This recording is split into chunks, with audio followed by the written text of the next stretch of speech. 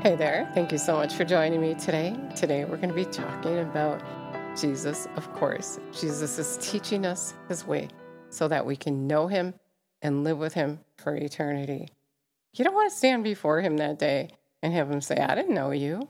I'm not acquainted with you, right? So we got to get to know him now. And I'm here to help you to do that today. So let's acknowledge him. Jesus, we thank you and praise you. You're so good. We're so in love with you. We thank you that you want us to know you, that you want to teach us your way, and we're just ready to receive. We receive from you. We give you all the praise, all the glory.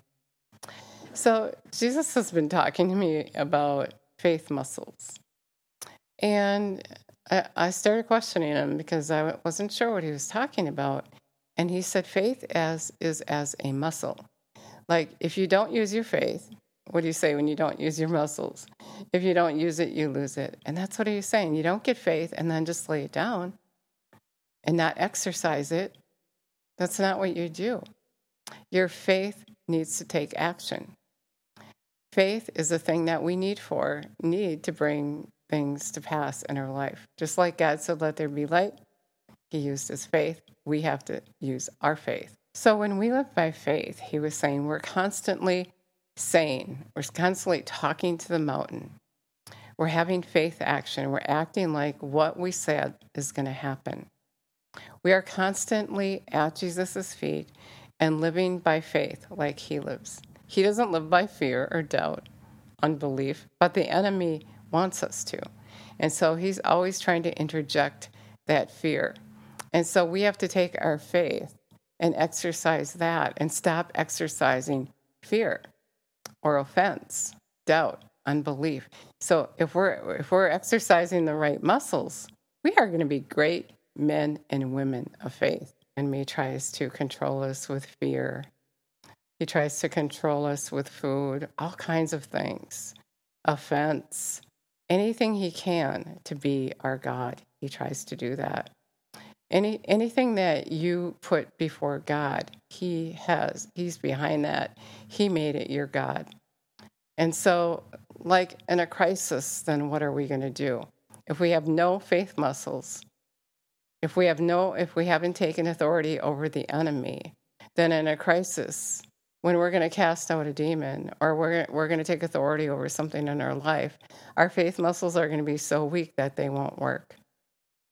Like Satan's going to be saying, I don't know you, as far as being the one that's going to cast me out. I'm in control of you. You're not in control of me. I'm in control of you on a daily basis. I don't bow down to you.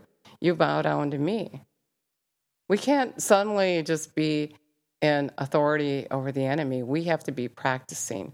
And in this last day, God wants us to be that man and woman of God that goes out and does his work.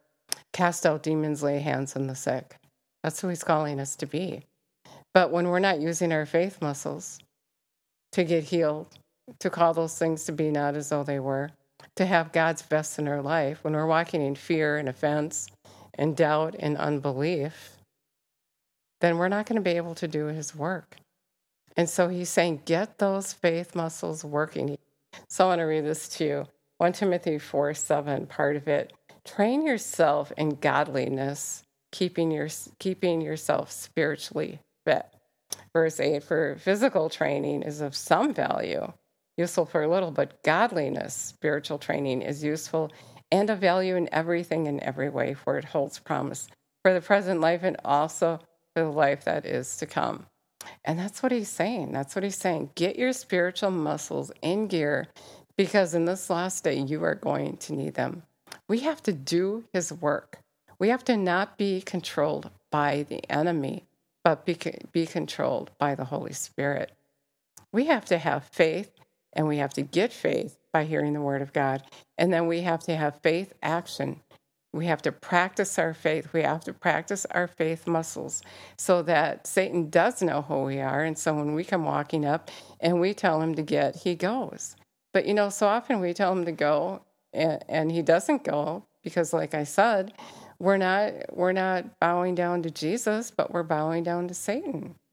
We're letting depression, doubt, unbelief, sickness, disease, we're letting all the things that Jesus bore for us control us. And so we're weak and we're not doing the work. We're following after the enemy, not after Jesus. And on that day, Jesus is going to say, I didn't know you. I told you to take authority. I told you to lay hands on the sick. I gave you a spirit of power, love, and a sound mind and self-control. Let the weak say, I am strong. Speak to the mountains in your life. That's what he said to do, and we're not doing it. He's saying we're not spiritually fit. Let's repent. Jesus, we thank you and praise you that you would forgive us and help us to get on our horse and do as you called us to do, to get spiritually fit and stop working so hard on our physical body, but be spiritually fit and go to do your work. Bring glory to your name. Have much fruit in our life, good and abundant fruit.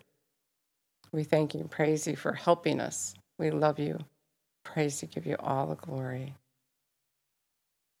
If you never asked Jesus to come live on the inside of you, he said if you heed his voice, that he would come and live on the inside of you. And that's what he's saying.